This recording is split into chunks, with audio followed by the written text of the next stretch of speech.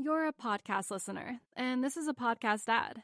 Reach great listeners like yourself with podcast advertising from Libsyn Ads. Choose from hundreds of top podcasts offering host endorsements, or run a reproduced ad like this one across thousands of shows to reach your target audience with Libsyn Ads. Go to libsynads.com now. That's LIBSYN ads.com.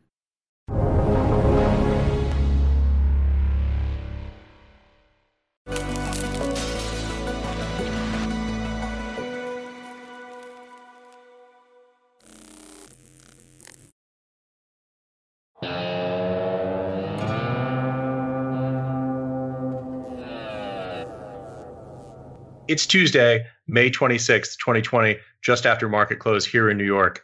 This is the Real Vision Daily Briefing. I'm going to be joined shortly by managing editor Ed Harrison. But first, Jack Farley with the latest market news. Thanks, Ash. I know you and Ed have a lot of thoughts about China, the relationship between China and the United States, and the possibility of a new Cold War. I want to zoom in on China by looking at a historic event within a niche asset class there. Convertible bonds. There's a lot of action going on. A hybrid fixed income security that gives investors the option to turn debt into shares if they reach a certain level. Convertible bonds have been on an unprecedented boom in China. Chinese companies have rushed in to secure the cheap financing. In 2019, Chinese borrowers raised $55 billion in convertible bonds, the same amount that was raised in 2017 and 2018 combined. Investors' zeal for Chinese converts only heightened as COVID-19 spread in Wuhan and throughout China. The bull market accelerated and issuance has showed no sign of slowing. On May 13th, issuance for the month had already swelled to $1.68 billion, the first time that monthly issuance for Chinese converts had passed $1 billion since September of last year. Now, there are many possible reasons for this. One is that investors moved to de-risk their holdings, so they sold their stocks off in January and moved to what seemed like safer ground.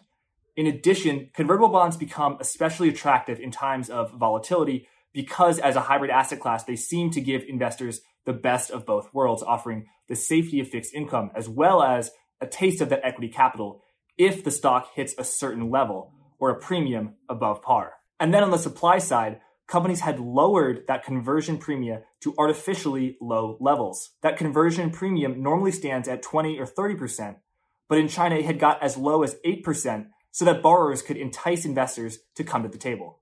As a result, Chinese CBs converted at a remarkable frequency. What is quite rare in the US occurred with up to 90% frequency, according to Guotai Junan Securities. And there's a reason that investors have been flocking to CBs. They've done very well for investors. If you look at this chart, about 75% of all Chinese convertible bonds that reach maturity were liquidated at 130% of the principal amount, so quite good for investors. But the party may soon be over. A note issued by Jiangsu Huifeng Bioagriculture is set to default, marking the first convertible bond default in the history of Chinese markets. This convertible bond was suspended from trading in late April, and it won't resume trading unless Huifeng posts a profit for 2020, which it hasn't managed to do in 2018 or 2019. To make matters worse, a repurchase clause could force Huifeng to buy back the convertible bond if the underlying equity remains below 5.4 yuan until June 5th, which it has for over a year and a half. Huifeng has repeatedly warned that it doesn't have enough money to do this, substantially increasing the risk of default. Interestingly, the instrument was rated AA by Chinese credit rating agency Peng Yuan, despite it getting a D from China Knowledge. It should be noted that D is the lowest rating. So we're looking at a historic event within the Chinese convertible bond market. Huifeng has until June 5th to allay fears of insolvency.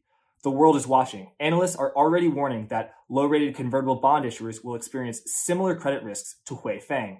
Meanwhile, Chinese CBs have hit choppy waters over the past 2 weeks. And with that, let's go back to Ash and Ed. Welcome, Ed. How are you doing? I'm doing well, actually.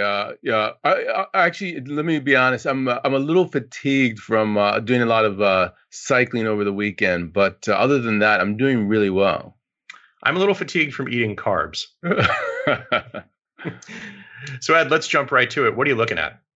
Well, I'm looking at the market, to be honest with you, the first and foremost, because it was up I saw the Dow was up 500%. Markets were up. Generally speaking, we were at the S&P. We closed above the 3,000 level, so that's well above this Fibonacci retracement that we're talking about at 61.8. So we've met the resistance at those levels, and now we're headed higher. And really, what this is all due to is what I was talking about a few weeks ago, is the reopening. I said the reopening would be positive for Europe. I really hadn't expected the U.S. to open as quickly as it had done, but it has reopened almost as quickly as Europe. So you're getting a generalized bounce in terms of shares at this particular juncture. We haven't yet discounted what the future holds, but there's the bounce that we should have expected as a result of the reopening. And then we'll see what happens later. The thing that's on my mind as the bounce happens is also what's going on with China, because that was what was feeding some of the negativity at the end of last week. And for me, that's more of a longer term issue than the reopening is at this point. Yeah, Dow up, I think you meant to say over 500 points, not 500%, up over 2% on the day. S&P briefly crossed above the 3,000 level to close at the 2991 level. That was up about 1% on the day. Some interesting points you mentioned on the retracement level. We're up about 66% now from that March 23 intraday low of 2191. Right. And so I think that, that's great in terms of the markets over the near term, but really we've got to be looking over the medium to long term. And there are a lot of headwinds there.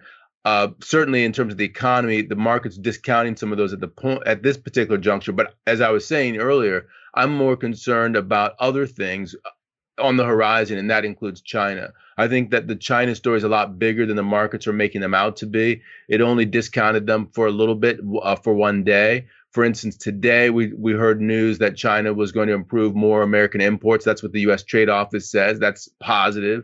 But when you really peel back the onion, you see a lot of headwinds, which would suggest to me a new Cold War is brewing. We're in the middle of a new Cold War, China versus the United States. Yeah, and precisely that point, Ed, you did a true deep dive today in credit write-downs, where you did some really terrific analysis and also cited some really great articles, some from the South China Morning Post that people here in the U.S. might not otherwise have seen. So what I think the South China Morning Post does a great job of looking at this. And, right before we came on camera, we were talking about this. It's a Hong Kong-based newspaper. And it's interesting because a lot of the, just from a political perspective, a lot of what people are thinking about is Hong Kong in particular. Will the South China Morning Post be able to be as open in terms of talking about the issues as it has been when we get a new regime in Hong Kong as a result of China cracking down? That will be very interesting. But, I looked at my feed from South China Morning Post. I saw something that was very interesting. Let's look at it this way. China in 2017, that just came out, the World Bank says that from the data used in 2017, China overtook the U.S. as the number one in buying power in the world. It's still clinging at the same time to its developing market status. The National Statistics Agency insists that China should not be measured alongside developed countries like the U.S. So they're trying to have it both ways. The U.S. doesn't want to let China have it both ways, and it sees China as an emerging threat as a result of that. For example, just today, one of the headlines that the South China Morning Post was talking about was from Friday, where the U.S. Senate passed a bill to boost oversight and delist Chinese companies from exchanges because they are looking at these companies as potentially fraudulent, that they are a threat to national security, things of that nature. So this is where we're headed going forward. Another article in the South China Morning Post talked about TSMC, which is a Taiwanese chip maker. They're stopping new Huawei orders because of U.S. restrictions. The U.S. has said you cannot use U.S. components in Huawei parts. And if that's the case, and you use Huawei parts in your 5G network or whatever it might be, then you're violating U.S. law because those are U.S. parts that are a part of that, and therefore we can sanction you. So these are the kinds of things that are going forward. Right. I'm struck by a couple of things listening to that analysis. The first is just how complicated this issue is and how many moving parts there are. As reporters, we're not experts in any one given area. We do a lot of reading. We do a lot of research. And the amazing thing that I find when I peel the onion back and with the China story is I'm just reminded of how much I don't know. For example, you sent me or sent out rather this morning with credit write-downs, a terrific Reuters article that did a deep dive into this and thinking about the Cold War analogy or metaphor or framework. And there were references to the George Kennan telegram and the Nokov telegram and all of this sort of deep statecraft type of stuff. And then there's the technology issue, which, as you point out, is very much a supply chain issue. It's very much about 5G. It's about the future of who is going to control networks. It's about who's going to run things like the next generation SWIFT system. Payment systems, all of these very elaborate technical issues. And then, of course, there's an incredibly complicated military story there as well, especially in the South China Sea, in and around the Strait of Malacca. I mean, these are incredibly complicated issues. The second thing I was thinking was when you pointed out the story about how China overtook the U.S. in aggregate buying power. I was thinking over the weekend, one of the things that I did was I sat on the sofa, fired up my Roku, and watched or rewatched, I should say, Raoul's interview with Kyle Bass. And Kyle's point is that the Chinese currency is overvalued, perhaps as much as 50%, and that when we look at those aggregate economic figures, that we should perhaps take them with a grain of salt. Now, Kyle definitely has an opinion about the region and about the leadership, but he's so compelling in the framework of the case that he lays out in that piece, in the way that he looks at a series of hard data points that may be subject to different interpretations, but he surfaces the actual facts in, I think, a way that is extremely interesting. Yeah, it's good for you to look back at some of the content here in Real Vision about China, because there's a lot. Leland Miller from China Beige Book comes to mind, another piece that would be interesting if people want to get a deeper dive into China. I would say that, the World Bank is using purchasing power parity. So that takes away a little bit of the exchange rate value that Kyle was talking about. But when you sort of peel back the onion, there were 4 articles that I was looking at in particular that sort of I was thinking about as I put together the piece on credit write-downs. The first was from early May. There was an article in Reuters about the Chinese, what they were doing because they felt that they faced a global backlash. There was a Chinese report that came out and it was warning that because of the coronavirus, people were starting to look at China differently. China was not forthcoming with regard to their case count. They still have probably undercounted. They didn't tell the rest of the world what was going on. And so people look at China as having caused this to a degree in terms of catching other countries out, making them flat-footed in their response. And the result has been a drastic change in the way that people are starting to look at China, not just in terms of the health care side of things, but also in terms of the economic side of things. A second article was from the Globe and Mail. This was from this past Friday. It was saying that in China, in Canada, the tide of opinion is turning against China, that they're looking at China in the exact same way that the United States is looking at China. And then finally, China, in a Bloomberg article, was warning U.S. politicians about this Cold War. What I found the most interesting, however, was the South China Morning Post saying that the Chinese, they recognize all of this stuff. They recognize that the U.S., China, U.S., Canada, other countries are looking at China in a different way, and as a result of that, they're doing their new 5-year plan to decouple. The new 2021-2025 Chinese 5-year plan is not going to be something that has these growth targets that are based upon exports. They're really going to go towards a domestic-driven economy. They're going to decouple themselves from the West, and this is what's going to drive their global, their geopolitical ambitions, no longer dependent upon the West. I think it's a very interesting story, and I think that it's significant in terms of what sort of blowback we could get from sanctions, from any sort of weapons that the United States could use against China in the coming days. Yeah, I read all of those pieces, and they were all, I thought, extremely interesting in the analysis. I was struck by the Bloomberg piece, especially by the lead on that piece. It's very clear that China is a rising world superpower, and they are very much aware of that and flexing their muscle in the diplomatic posture that they're taking in the statements that they're making publicly. When I read the 5-year plan piece that you sent in credit write-downs, I always have the same reaction to 5-year plans, which is my instinctive desire to say, gosh, I wish the United States had a 5-year plan on things like infrastructure, technology, broadband, energy. Not necessarily, I'm not a big fan of central coordination, but just to provide some kind of strategic guidance for how the free market can best find solutions to line up with what is in the long-term interest of the United States as a nation state. So I'm always that's always my first reaction. But yeah, look, China has been playing the long game now for it's their fifth. It's their 14th 5-year plan. So there's the number, and it's a very long time, and it's been slow progress in a way that we generally don't think in the United States. I think that the dynamism of markets definitely is something that I know you and I both believe in incredibly deeply. But it would be great to have some level of planning and thought behind some of our policies as well.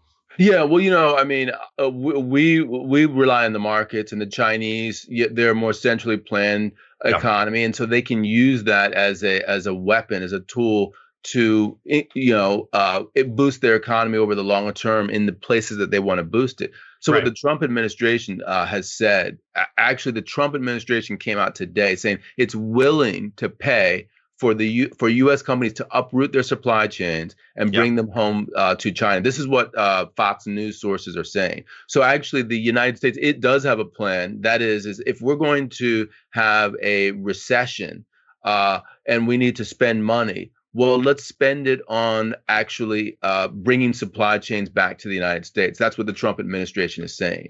And let's think about how this works from a Chinese perspective as well, using Huawei, because I thought it was very interesting.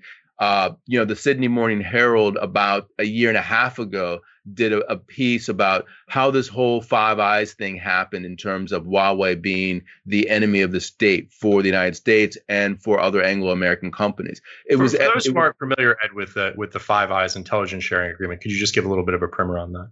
Yeah, it's New Zealand, Australia, the UK, Canada, and the US, and the intelligence agencies within those organizations, within those countries, they communicate with one another, and they're called the Five Eyes because they're looking globally at national security interests, national security threats in a collective way. And so they're exchanging information back and forth. And what they ascertained at some point got to the point where Malcolm Turnbull, who was the PM in Australia back in February 2018, he was so alarmed at Huawei that he was actually lobbying to strip Huawei out of 5G networks in Australia. Eventually, that led in November to New Zealand doing the same thing. It led directly to the imprisonment, if you remember, in Canada of a Huawei executive. And 6 days later, the UK said that they were going to review Huawei in their 5G networks as well. And this whole thing escalated. Eventually, it was on the back burner. COVID took over, but now the UK is re-investigating Huawei, and likely what's going to happen, I believe, is that they're going to block Huawei from their supply chains. So you have that on the Chinese side. This is what's happening to the Chinese, and on the other side, you have Trump saying, yes, we are going to actually pay the U.S. government to strip out Huawei and other countries, companies like that, out of the supply chains of U.S. companies.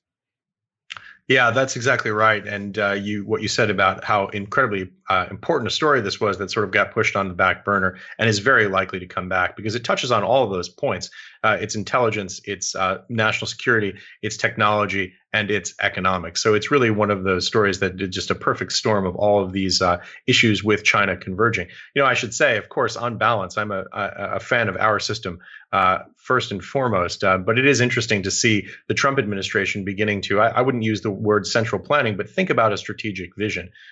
Look, I'm all for globalization. I love free trade. I love open borders. I love the exchange of ideas and capital and labor. But the reality is that these are some very sensitive technologies. And if one country is going to be setting the standards, as an American, it makes a lot of sense that it would be U.S. companies who exhibit leadership, of course, in engineering and have for decades in the telecom space. So there's no reason that we can't do it. So it seems to me, at least, like a step in the right direction. What are your thoughts on that, Ed?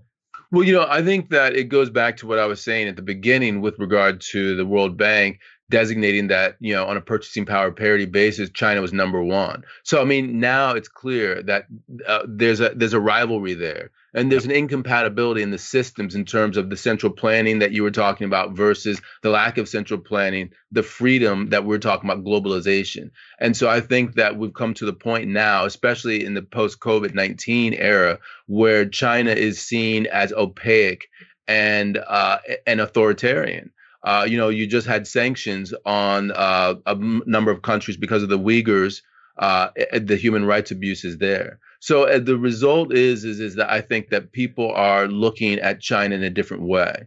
And right. So, people are going to start to take sides. And there are two outcomes as a result of that. One, I think, is there's an increasing amount of friction, economic friction, because of those integrated supply chains. This isn't like the Soviet Union, which was a completely separate system. Right. China's totally integrated. So you can't have the same level of global growth that you had beforehand if you are trying to strip out China from these supply chains. That's going to lower growth, even if you have a transfer payment from government like you do with the Trump administration saying that's what they want to do. So that's negative for shares and other risk assets over the long term. The second thing, I think, is that people are going to have to choose sides. I think there was an interesting article yet again in the South China Morning Post talking about Africa in particular, that why don't we use Africa to diversify supply chains, use those countries instead of the Chinese. You can get lower cost labor there, and that would be a great way. I would say two things on that. One is that's I don't think that's really feasible on some level because of infrastructure, which China has and Africa doesn't. But secondly, the Africans and also the Latin Americans have huge amounts of natural resources. So really, I'm looking at it more in terms of whose side are they going to be on? We know whose side the Five Eyes are going to be on. We know whose side the Japanese are going to be on and the Europeans. But where are the emerging markets going to go? I think that's where the rubber hits the road in terms of this whole bifurcation that is now beginning to play out in terms of a new Cold War. Well, those are such good points. The first thing that I think you said that is so incredibly important is the notion that unlike the U.S.-Soviet Cold War, we're competing with a country in China that is very much embedded within the framework of global trade and very much embedded within the framework of global technology, which is increasingly becoming more important as we go forward.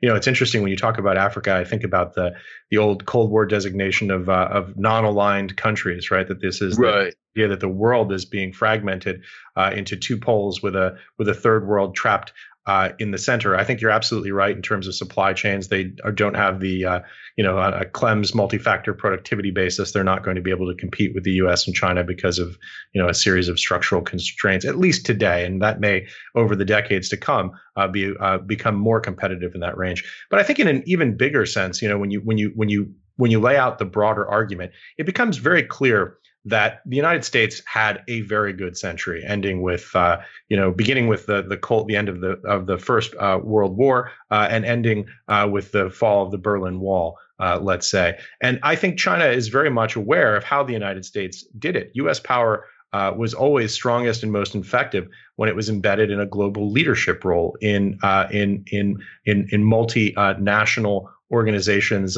things like NATO the World Bank, the IMF, where it took a leadership role, all of these multinational institutions, and on the security side, and also increasingly now, again, we find ourselves saying this repeatedly on the technology side, the ability to control things like standards through DARPA with TCP/IP, and even more prosaic things like the IEEE writing the standards for engineering. This is not something that the United States can take for granted any longer, that it will have a role of global primacy. And I am certain that the Chinese have studied very closely the success that we had over the past century and is now looking to emulate it with their own institutions and their own standards bodies and their own multinational security agreements. It is a very tricky situation. It really is. And I think that, then you have to ask yourself from a Chinese perspective, what does that mean for growth? Also, what does it mean in terms of growth for us and stocks? I mean, the Chinese have already said their 6% growth target, it's gone. I think that given the fact that they're headed for this 14th 5-year plan, that it's gone for good, that they're using this as an excuse to move to a new paradigm where they don't have that 6% number. To the degree that they want to get anywhere close to that 6% number in the future, they're going to need the likes of the Africans and the Latin Americans in order to source their raw materials. So they'll want to get them on side. So when you were talking about DARPA, you were talking about IEEE, you were talking about TCP/IP and all these other protocols, et cetera. The Chinese, they're going to get these people on side, use their technology, et cetera. And I think that, this conflict will continue to be very disruptive, and it will cause supply chains to become problematic. And that's, again, net negative for risk assets because the S&P 500 is a proxy for growth on a nominal GDP. Right. One other facet that I would actually add to this is because we're not talking about this just from a pure economic perspective, but a geopolitical perspective, is Russia. Yes. And other countries like Russia that are non-aligned, if you will. I think that there is the probability that Russia will move into the Chinese orbit, and that will increase the ability just from a military perspective of that particular orbit to deal well in Asia, to deal well in the Middle East as well. And so you have an alignment which is now very much a problem for the United States. Yeah, and you mentioned some of the standards architectures. What about things like SWIFT and Fedwire and Target 2? Yeah, I mean, there's so many different ways in which this all could go ahead. I was thinking to myself, if we're thinking about the COVID-19 crisis and we're thinking to ourselves about working remotely, I was listening to someone today talking about Crypto 101 and how we have authentication that's asymmetric from an encryption perspective that allows us to do so many things from our home that we wouldn't be able to do otherwise. I, as let's say someone who works in healthcare, I could have healthcare records and I could swap them back and forth over the internet with regard to without any limitations. But what if a nefarious actor from outside of the United States is able to attack the grid, if you will? Then all of that goes away. There are all sorts of asymmetric geopolitical types of activities that could happen, and ultimately it reminds me of what Neil Ferguson was saying when he talks about the new Cold War. He thinks that there's a new Cold War, and he says, like, when your back's up against the wall and you're an authoritarian regime, you are going to take geopolitical risks, and ultimately that means armed conflict and that sort of confrontation. I always enjoy, Ed, that you have the ability to always take it up one order of magnitude to talk about asymmetric encryption and the public key infrastructure, which is obviously the basis of things like TSL and SSL for web transactions, but also conceptually the framework that is used for cryptocurrency as well, and something that we'll be hearing more about and will become less an isolated subject that that your kids or your cool nephew talks about at Thanksgiving, and more something that becomes an issue that is integrated into global security, technology and financial infrastructure. Yeah, and to the degree that it's all very integrated and it's very important, it means that it's something that is a target for enemies of that particular system.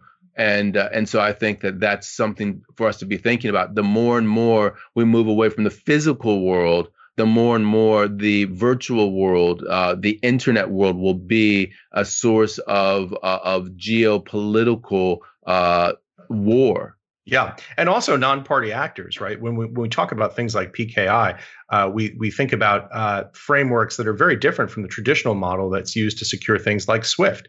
What you're looking at is open standards architectures. You're looking at public domain software. You're looking at public code audits. This is a very different world. This is not your father's or your grandfather's world, certainly, in thinking about how security is understood and improved and enforced.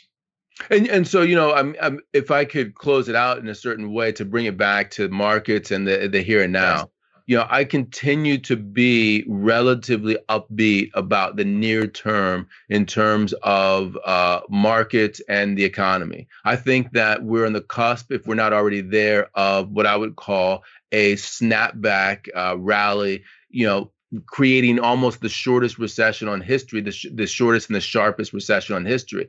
But I think that that's going to give way to a much more difficult medium to longer term, just because of the effects of the virus and how pernicious they've been.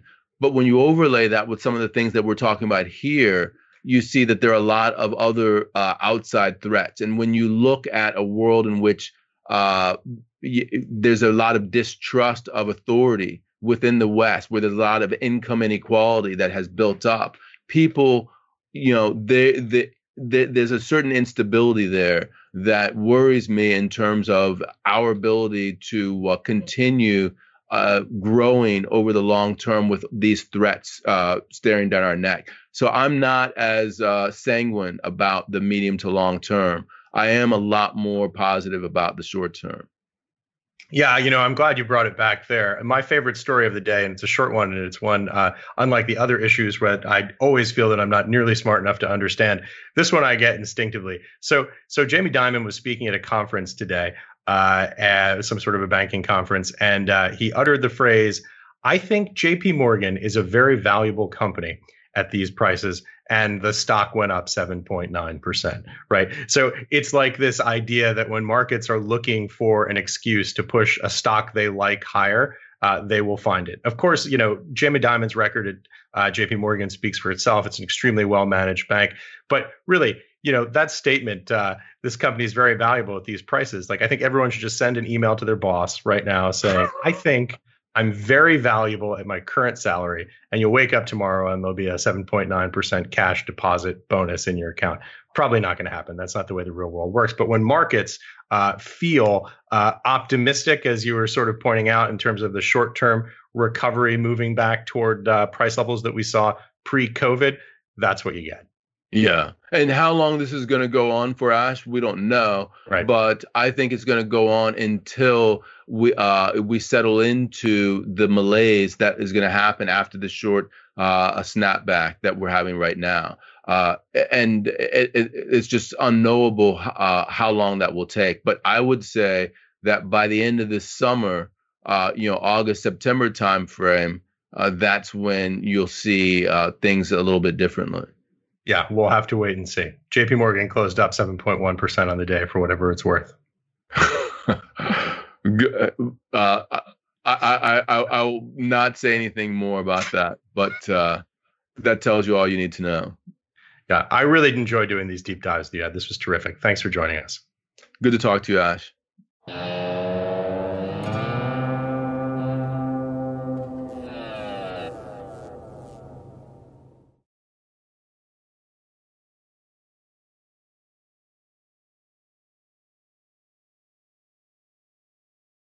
You're a podcast listener, and this is a podcast ad. Reach great listeners like yourself with podcast advertising from Libsyn Ads. Choose from hundreds of top podcasts offering host endorsements, or run a reproduced ad like this one across thousands of shows to reach your target audience with Libsyn Ads. Go to lipsonads.com now. That's LIBSYN ads.com.